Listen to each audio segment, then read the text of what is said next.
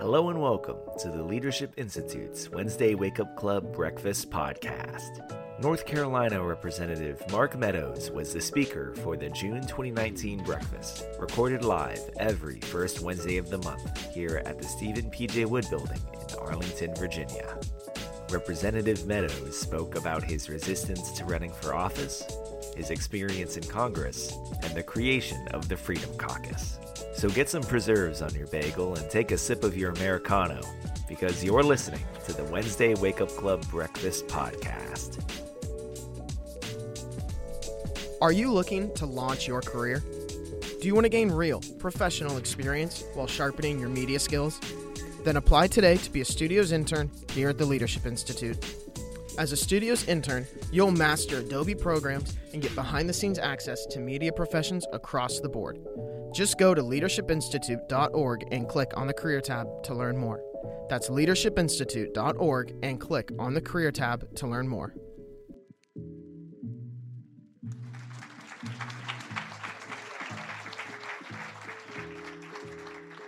Well, good morning. It is great to be with you. Sophia, with your resume, I think you need to be giving the speech, not me. I thank you for the introduction. Morton, it is always good to be with you and the Leadership Institute. Candidly, there's not a lot of places in Washington, D.C. that I get the kind of response that I got this morning. So I just want to say thank you. And I'm here, Morton is right, I'm here to balance out all the things that you heard from Jim Jordan last month. Somebody asked, do you and Jim Jordan, are you actually, just colleagues? Are you friends? Do you just go on Fox with Hannity together all the time? What's the story? And actually, Jim is my one of my dear friends and certainly my best friend in Congress. We actually text and talk even when we're not here in session. I want my Chief of Staff, Paul Fitzpatrick, is here somewhere right over here. Paul's been with me, used to be with Family Research Council.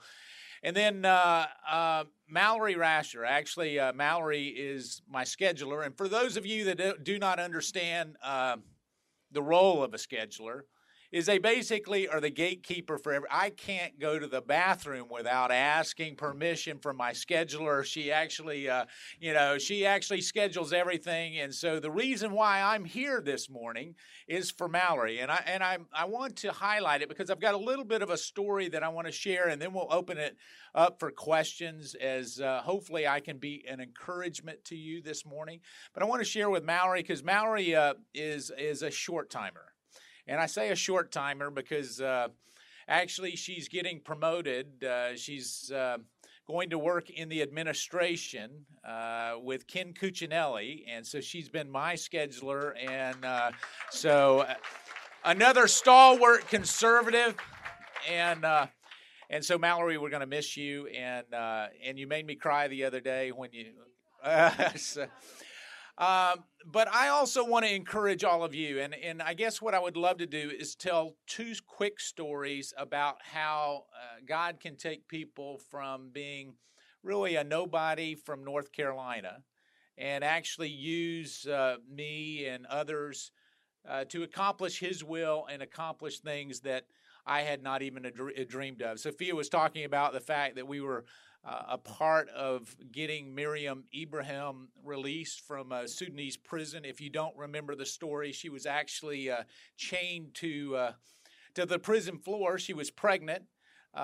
She was chained to the floor in Sudan because she would not denounce her Christian faith. And I was a freshman at the time, and it started hitting, and my wife nudged me and said, "Honey, you have to do something about it." Well, as a freshman member of Congress, you have all the power of absolutely nothing. And so I said, "But honey, who am I?" And yet, to make a very long and interesting story short, we played a role in making sure that not only was she released from that Sudanese prison, because she was sentenced to death. She had a death sentence, and actually she was to be punished and whipped before a death sentence, and yet here she was. She actually gave birth while she was in prison, and I had the privilege and the honor of actually welcoming her to the United States and holding that baby in my arms. And so if God is not good, I can tell you he's very faithful. And so I just wanted to share that, but also share that what happens is with your willingness to get involved and stay involved, great things can happen. The Leadership Institute has been very instrumental, and I open up with Mallory because I want to share another story of another scheduler that when I was a freshman member of Congress, I actually found, when you're a freshman, you're in the bottom of the food chain. I mean, everybody else, they get all the senior folks, and and yet I was blessed to be able to get some of the best people, and was there as a freshman, and Morton sent over a group of interns, and he sent over a group of interns to my office, and actually, at that particular time, there was a person that I had never met before that worked for the Leadership Institute, Eliza Thurston. Actually, Eliza was bringing over this group of interns and asking me to encourage these conservative activists and tell them that indeed that what they do matters. And my challenge to you this morning is what you do does matter, and it makes a difference, not only in the ballot box, but it makes a difference on campuses. It makes a difference in Washington, D.C. It makes a difference in the public square. But that particular person came. I'd never met her before. She was, very professional. The good thing is she came in, got out, was able to organize all these young people. And so I had a job opening for a scheduler. And I said, well, Morton does a good job of training individuals. And so I stole her from Morton. and so Eliza came to be my scheduler and actually worked to set up systems and candidly help me throughout that. She went on to be the scheduler for the Secretary of Homeland Security. And now is the scheduler for the Vice President of the United States. And so I'm here to tell you that you never know what tomorrow may hold. So just like with Eliza and Mallory working up within the administration, I'm here to say that where you are today, if you're an activist, may not be where you are tomorrow. And God has a plan for you. And I can tell you that I never thought that I would be a member of Congress. In fact, it was never on my bucket list. I can tell you, I didn't like giving speeches. I didn't like getting attention. In fact, I was so, I was so aware that I didn't like that if I was running late for a college class at school, instead of attracting attention to myself and coming in 5 minutes late, I would skip the entire class. And so that didn't work great for the GPA, but I can tell you that sometimes we're called to do things that are not comfortable. And yet I was a business guy and had a very successful career. My interaction with the Leadership Institute was actually writing checks, supporting others so that they could go do the work, so that they could take on the public square. And then I felt really a calling that I was concerned about the direction of our country. And what I was concerned about was that conservatives would not actually come to Washington, D.C. because I had a very good life outside of Washington, D.C. I can tell you that, it was a very good life. I'll just leave it at that. And so as we were there, I can remember praying about and talking about whether I wanted to run for office, and I was concerned about the direction, but I was more concerned that my neighbors and friends were losing hope on what we knew to be the greatest country on the face of the globe. And so I decided, I can remember the day I called, I called my wife and I said, I feel like I'm supposed to run for Congress. Now, some of you have run for Congress, some of you have run for other offices. Being called to run doesn't necessarily mean that you will win. And And you know that. Some of you know that all too well, but it's still the same calling, because what we're called to do is be obedient in what we're supposed to do and let the results ultimately take care of themselves. And so that particular day, I called my wife and I said, I feel like I'm supposed to do it. I don't want to do it. It's not on my bucket list, but I feel like I need to run for Congress. I immediately got physically ill and sick. I had to pull over on the side of the road and throw up. I mean, it was I didn't want it.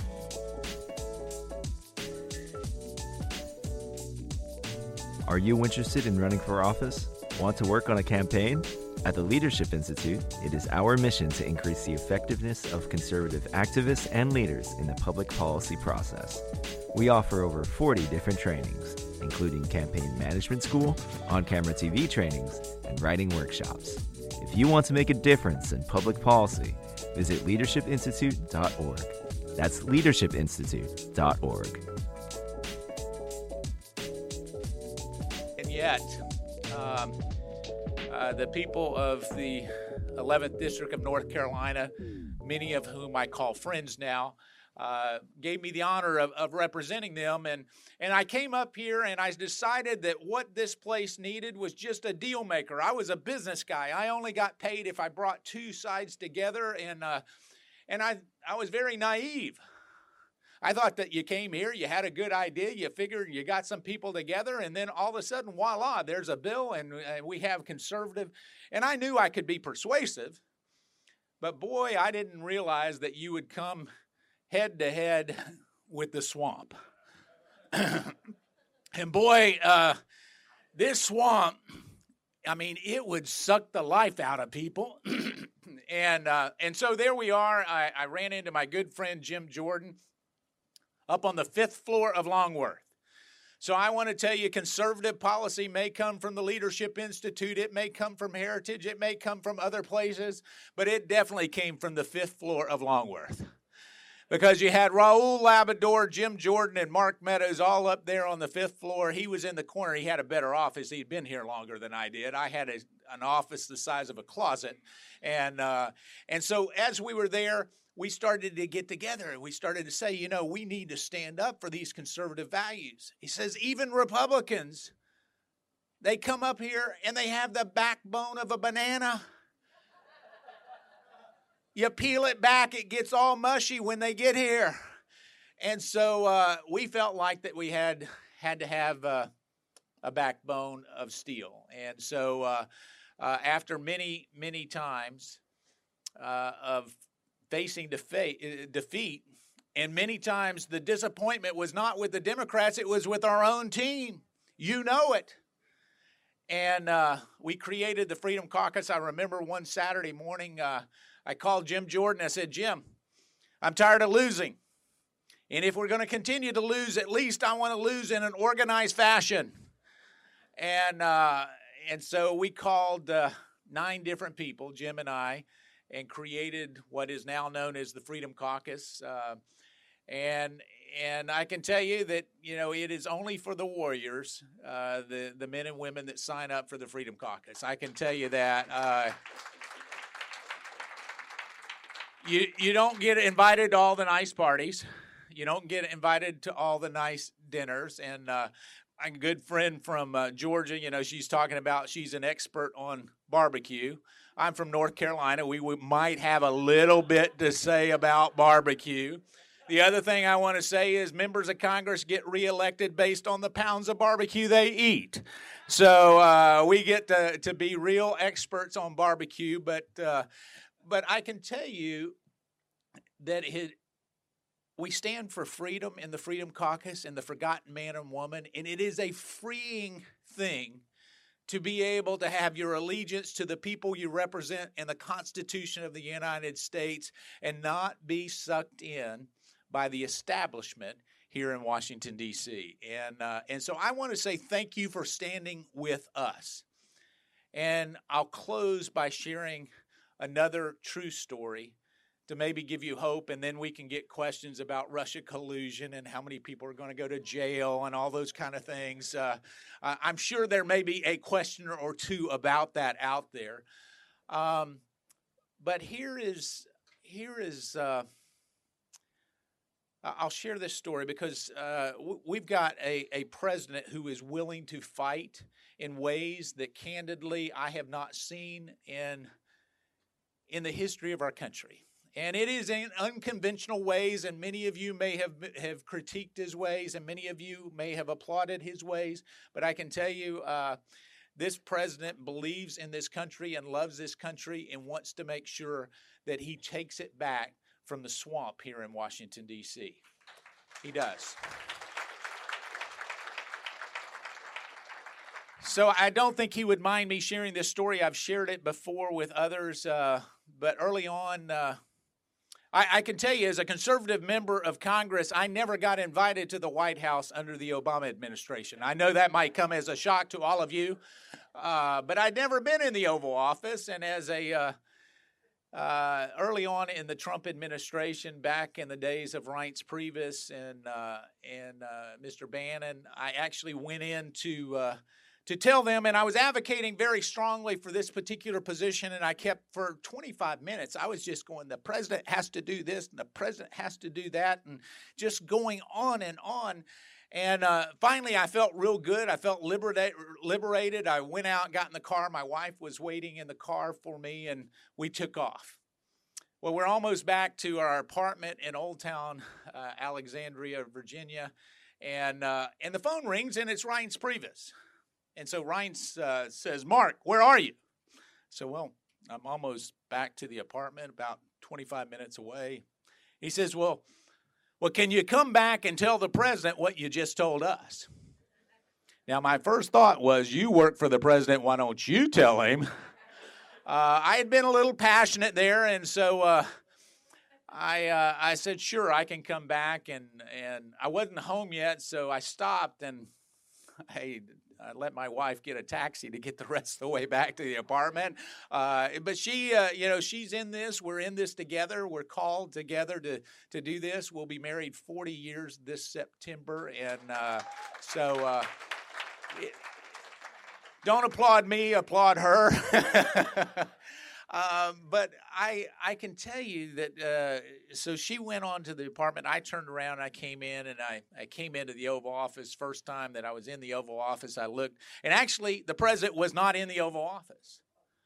He was in this little side office where he does his reading, actually this little side rectangular office right beside the Oval Office. But I come walking through the Oval Office, and he goes, "Mark, my favorite congressman." I can tell you at that point, it was right after the health care debate. I was not his favorite congressman. And yet I came in, I sat down, and I start passionately telling him the same thing that I'd told Reince and Steve. And he noticed that as I was talking to him, I kept looking down, and then there was this triangle wooden box right there on his desk with a red button right in the middle of it. So I would talk to him, and I would actually go and, make my case, and I kept looking down at this red button. So finally, after me talking to him and looking down, talking to him and looking down, he says, "It makes you nervous, doesn't it?" I lied and said, no, it doesn't make me nervous at all. And so I'm still talking to him a little bit. So finally, he hits the red button. Well, my eyes get as big as silver dollars. I'm looking for incoming from anywhere. I'm saying it is coming. And out of this closet to my right, opens the door, comes a Marine dressed in full dress uniform, and he sets a Diet Coke right in front of the President of the United States. True story. I said, "That's pretty neat." President says, "You want to see it again?" Boom. I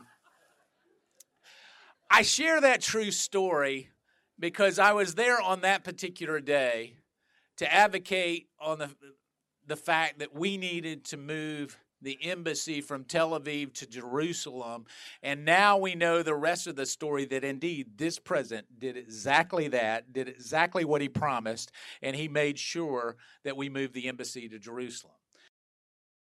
Every other president promised it, but this president followed through. And I want to tell you one other thing that you may not have known about. At that particular time, there was a huge whiteboard in the office right next to him. And on that whiteboard was every single campaign promise he had made, where he had made it, when he had made it, and he was going down, checking them off one at a time. That's the kind of president we have in the White House. And listen, he has taken incoming like no one else. And yet he remains true to check off every campaign promise. So if you would pray for him and make sure that you do that. But I share that story not because I had a little teeny part. It was just me raising the awareness, because it was really this president and his administration that did that. But I share it because I came from the side of the road where I threw up on running for office, to be in the Oval Office getting a Diet Coke from a red button that I never knew existed. And you too have the same calling on your life. Each one of you have a special, unique calling that is uniquely yours. And so I want to encourage you this morning to perhaps break out and go beyond what is comfortable. Because like me, I had a comfortable job. Break out and perhaps put yourself out there and be persecuted for times that you stand for the right cause, and yet everybody else believes it's the wrong cause. And finally, make sure that when you see the results of what God does, give him the credit and don't take it for yourself. God bless you. Thank you for allowing me to be here. I look forward to your great questions. Thank you so much. Thanks for listening to the Wednesday Wake Up Club Breakfast Podcast. If you enjoyed this episode, remember to share and subscribe wherever you listen to this podcast. To listen to more breakfast, head over to the Leadership Institute YouTube channel. And to see who our next WWCB speaker is, visit our website at leadershipinstitute.org. The Wednesday Wake Up Club Breakfast Podcast is produced and edited by Alexander Chang, with support from Tiffany Roberts and Jared Cummings. Advertisements by Alexander Chang and Christopher Olson. Executive produced by David Fenner and Morton Blackwell.